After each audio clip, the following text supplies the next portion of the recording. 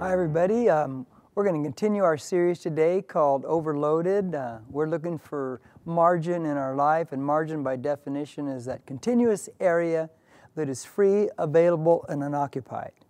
Now today we're specifically going to look at financial space or margin. That's right. Now, have you noticed with all the freeway construction that's going on in our area, have you ever driven down the 15 freeway to the north and have all those cement dividers? If you're in the fast lane, they're right on you. There is no room for air whatsoever. My wife hates when I drive in the fast lane with all those cement barriers there because, like I said, there is no room for error. Well, let me tell you about your life and mine, possibly. Our finances can get just like that. We can be driving so close to the edge that there is no room for error, because we have no margin financially, no continuous area, free, unoccupied, and available. And so today, in our Overloaded series, we want to be able to create space or margin in our life. Now, Americans are stressful for many, many reasons, but did you know that 44% of Americans say that money is the dominant source of stress in their life? Oh yeah, my friends. And this leads to depression, it leads to anxiety, it leads to ulcers, digestive problems, it leads to migraines, it leads to high blood pressure, disruptive sleep. Yeah, all because we're worrying about this thing called money. Now, the problem for most people is the same, and that is that simple little word, debt. We dig ourselves into deep, deep holes that it takes years to get out of. Now, let me tell you right now, I've noticed something. Back in 08, 09, we went into a big tailspin economically in America. Things have been going really, really good now. I know we're hitting a little bump with the coronavirus crisis and the stock market, but this too will pass. But the economy's been really cranking away. The problem is this, that when things get good again, we forget the way things were. And it's like someone said a long time ago, whoever doesn't remember the past is destined to repeat it. You just got to be careful. And so we want to create financial margin, space in your life, that continuous area that's free, unoccupied, and available. And so we want to be able to take you down a road today that's going to help you in that. Now, let me tell you, I'm not here to make you feel bad. I'm here to help you. I'm here to help you create space. I'm here to give you the power and the tools to do that. But I got to be honest with you. This message today, it feels almost ridiculously simplistic. It's like, it's stuff you know. Everyone knows this. But that's not the problem, is it? The problem isn't that everyone knows it. The problem is not everyone does it. And so we want to help you. We want to get you down the road because it's not just about good intentions. It takes action. It takes discipline. It takes work, and it's continuous to be able to get you into the right place so that you're not against that cement barrier financially, so to speak. Now, hold the thought. Let me read to you our verse of the month. And as you're watching this, you can say it out loud at home. It's Mark 6:31, and it says this. And he said to them, "Come away by yourselves to a secluded place and rest for a while." For there were many people coming and going, and they did not even have time to eat. We've read this every week. We know we feel that way at times when it's up to here and we don't have time for anything else and we're just overloaded in life. And what we've been talking about is we don't want to be a human doing anymore. We want to be a human being. So our tagline has been, we're going to put the be back into being. We're going to move from I have to in life to I want to. That I'm a human being again. I'm not a human doing anymore. And finances is one of the most important areas of life. Like we said earlier, it can create so much stress. So if you have your Bibles or your phone app Bible, I want you to turn to Matthew chapter 6. He said, Jim, we've went through that before. Yeah, it's a great chapter. Great chapter. Now, here we go. Point 1, to create financial peace, we created by living lordship. Living lordship. Now, that may sound strange if you're not a follower of Christ. But just hold on for a second, because I used to feel the same way. Lordship? What are you talking about? Well, as a follower of Christ now, for 40 years, it makes perfect sense. Now, watch Matthew chapter 6, Jesus speaking, verse 25 to 33. We're going to live lordship, watch. He says, "For this reason, I say to you, do not be worried about your life." Now, the word worry there, it's a fantastic word. It means to be pulled apart mentally. Our mind is so stressed. It's so ripped on the inside. He says, don't get pulled apart. Don't stress out like this, he says, about your life. And then he defines your life as what you shall eat, what you shall drink, nor for your body as to what you will put on.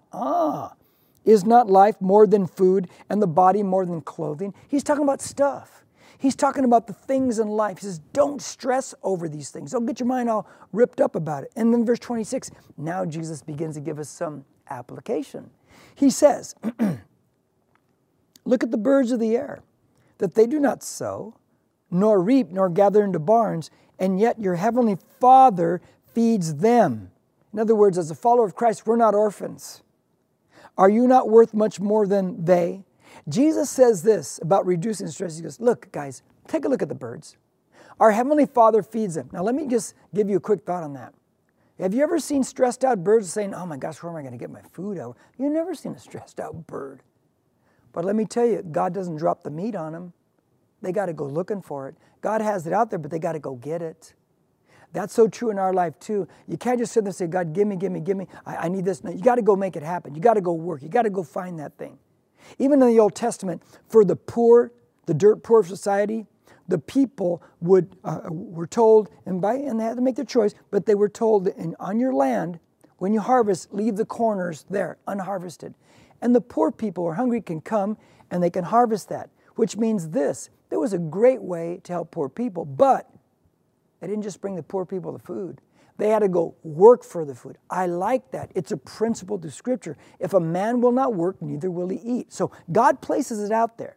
If God is your Father, you got to go get it. But it is there for you to get. And he says, look, are you not worth much more than a bird? Of course you are. It's rhetorical. Verse 27. And who of you, by being worried, can add a single hour to your life? In other words, can worry help you live longer? No. Worry reduces the length of your life. And why are you worried about clothing?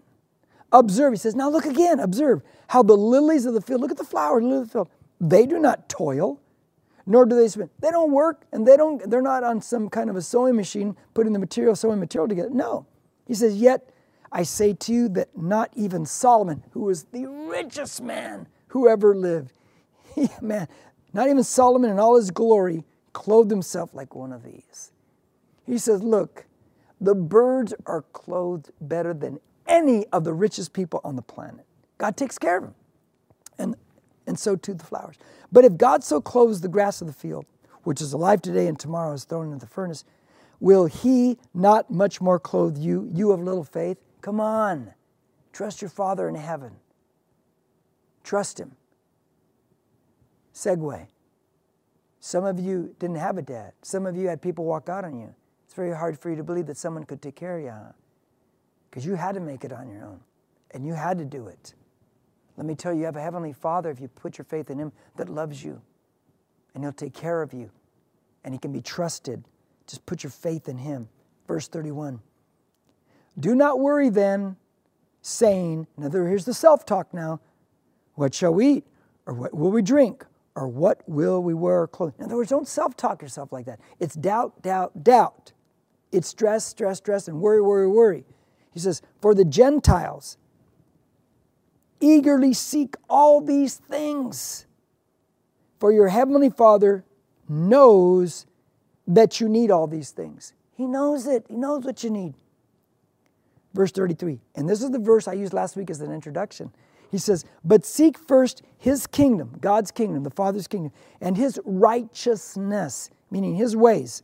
And all these things shall be added to you. Whoa, remember when I gave you the illustration? If you chase after stuff, God's going to sit there and go, have at it, man. Go ahead. Beat yourself to the ground. But if you chase after God, make God number one, then stuff will follow you because you're making God number one. Put first things first in your life. What is this all saying? What's the culmination of it all? Live lordship. Make God your financial advisor. Make what God says in this book here, this Bible, the way you operate. Let me tell you about how you handle your finances, why it's important. How you handle your finances should honor God and should testify to the reality that He is alive and He's alive in you. We follow His way, not our own way. That is lordship. Now, number 2 in your notes, you create financial peace by, this is deep, you ready? It's deep. Spending less than you earn. Is that deep or what? You said, Jim, we already know that. Yeah, but we don't do it. That's not, everyone knows it. Everyone knows it.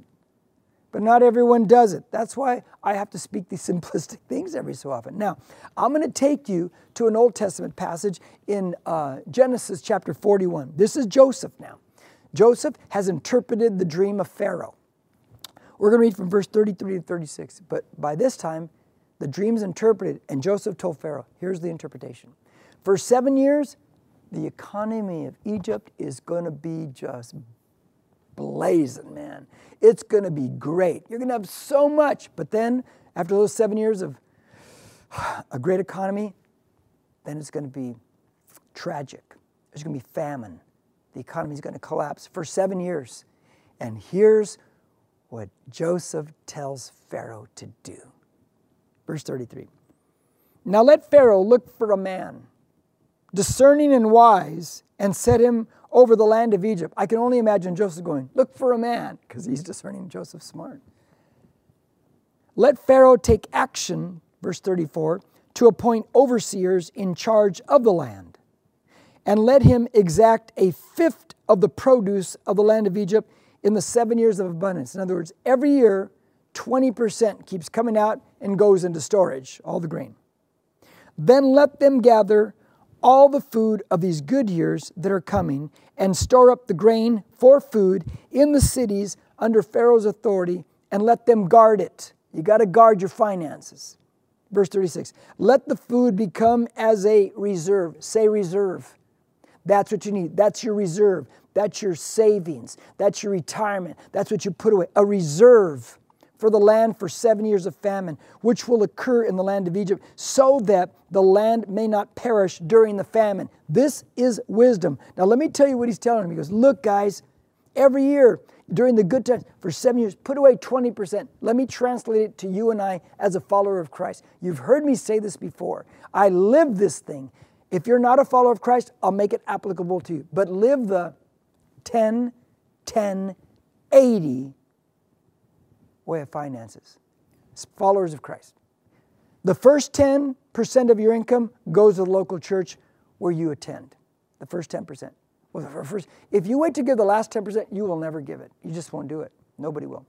The first 10 goes to God. The second 10% goes to savings, retirement accounts, however you do it. Then the 80% left over, that you pay your bills, your monthly bills, and you go out to eat, you go to movies, you go on vacation, whatever you want to do with it. But that's the way you live. But you discipline yourself to get there. Now, if you're not a follower of Christ, the 10%, you say, oh, give it to the church, then give it to a charity. Go help someone. Give your money to people in need. Help someone. Now, we'll get into why later on. Now,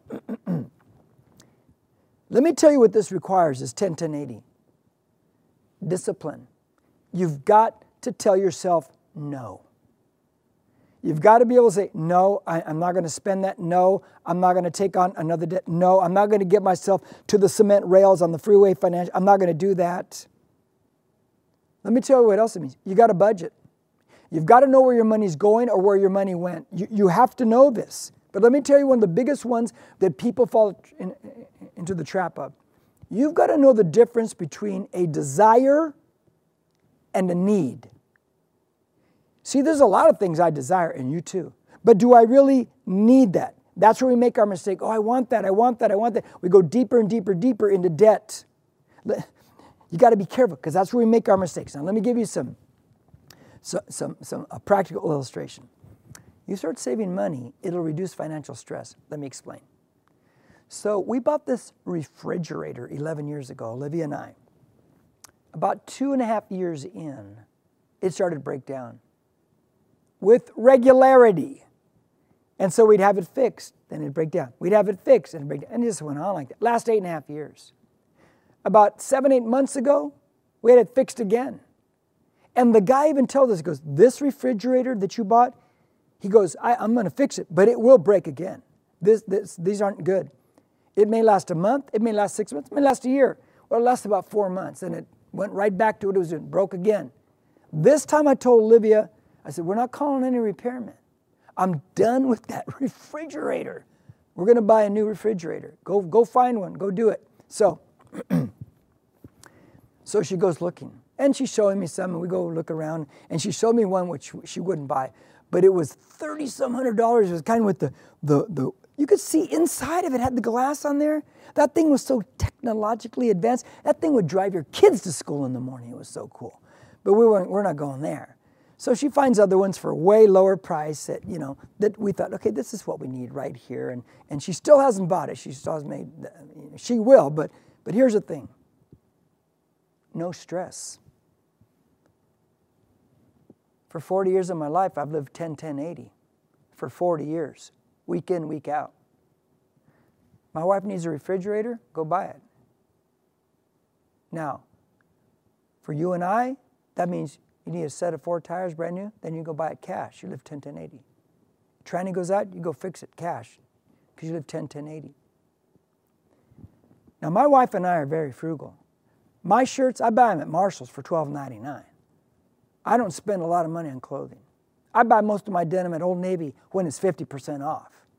That's right, I'm frugal. Let me tell you how frugal I am because I live this 10-10-80. There was this denim jacket that I saw my son Nathan wearing back in like October, and I thought, I like that jacket. I got to get that jacket. I had desire. And so I found out it was at H&M. And I went to H&M and it was $50. And I tried it on large. I thought, Frugal Jim has an idea. I didn't buy it. I wanted it bad.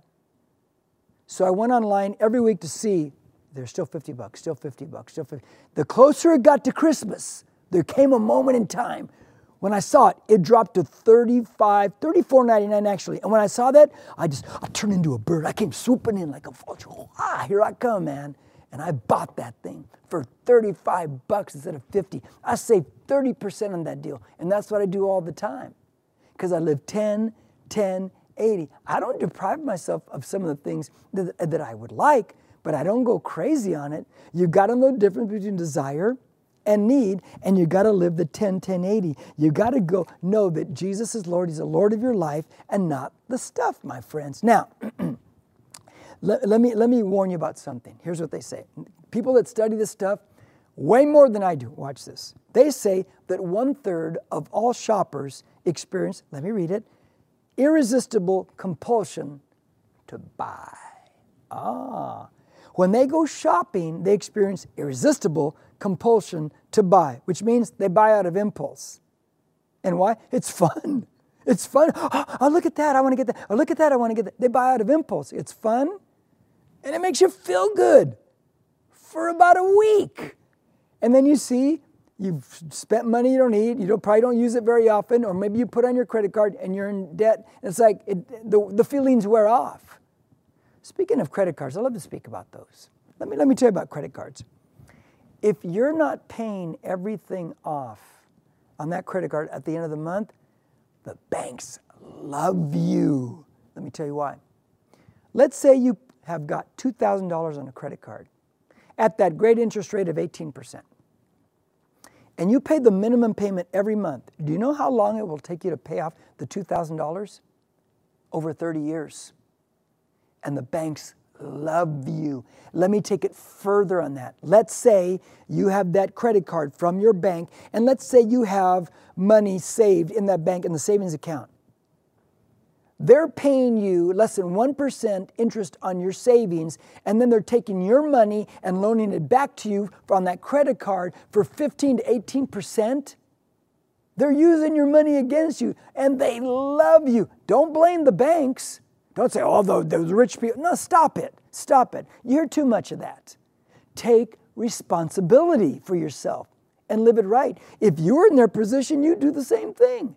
So don't sit there and do the blame game. What you and I need to do is discipline ourselves. Get out of debt. Now, let me tell you, we have a great tool here that we use in many churches, and even businesses use this across the country. It's the Dave Ramsey Financial Peace. We call it Impact. It comes up every time we do life groups. It'll come up again late April. Sign up for it. I've taken it twice. Sign up for it. And watch what it is. It's $99 a person or per couple. And you're in it for life. Then you've got all the resources and tools. It's great. Do it. The third thing is this. Create financial peace by neutralizing the ultimate competitor. What do I mean by the ultimate competitor? Well, let me read Matthew chapter 6 again, verse 24, and it says this. Jesus says, "No one can serve two masters, for either he will hate the one and love the other, or he will be devoted to one and despise the other." You cannot serve God in wealth. This is Jesus saying this. Okay. What does he mean? I have to decide who's God. Is God God, or is stuff my God? It's one or it's the other. It goes back to lordship again. I got to live lordship. Because the ultimate competitor against God being number one in my life is money. Is money. No, listen. Let me drive this home now. How do I neutralize the power of money and stuff over me? It's simple. The answer is simple. And here it is. Be generous. Be generous. Once you start 10, 80, and you start building savings and building things over months and years, oh my gosh. You're further away from the cement barrier of finances. There's no more collisions over there. And now it gets really fun. You can be generous. You can help other people when they're in need. And that's fun. I wonder how many of us here at New Beginnings, when the Av offering came up, we thought to ourselves, I can't give anything. I'm at the barrier, man. And you couldn't because you haven't lived it right.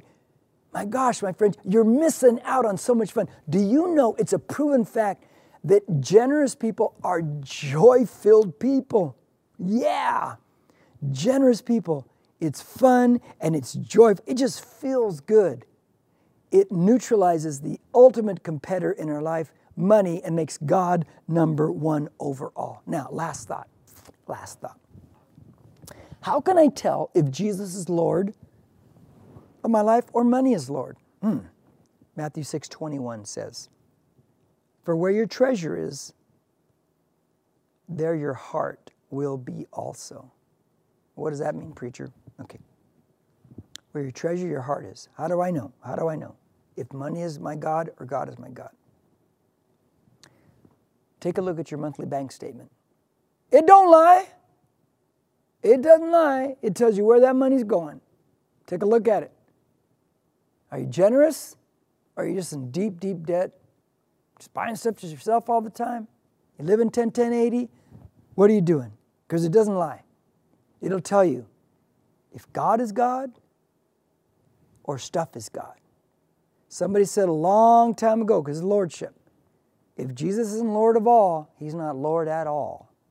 And there's still a lot of truth to that statement. Now, if you're watching me online and you're not a follower of Christ, we began way back with seek first the kingdom of God and his righteousness. You have an opportunity to make Jesus Christ the Lord of your life if you're not a follower. Or if you backslid, you've walked away from God and Jesus is no longer number one in your life. And you know it. Come on, man. Come on. It's your opportunity to get right with God again. Yeah. So I'm going to give you opportunity right now. If you've never placed your faith in Jesus to become a follower of Christ, or you need to rededicate your life, I'm going to say a prayer right now. I want you to repeat it out there. If you're watching me and you'd like to put your faith in Christ for the first time or rededicate your life, here it is. Repeat after me, but believe in Jesus as you say it. Jesus, forgive me of my sins. Come into my heart. Today I choose to follow you. I give you my entire life. I'm making you number one in my life. I'm going to seek first the kingdom of God. Jesus, thank you for saving me. Thank you for forgiving me. Now let me pray for you. God, I pray for all those who said that prayer in faith. Keep them, cover them. I pray they get into church. I pray they begin to follow you, Lord. I pray they get a Bible. We'll have them here for you when we get back to normal here. Come and get one. Start reading the New Testament. Start knowing about your Savior, Jesus Christ. Amen and amen.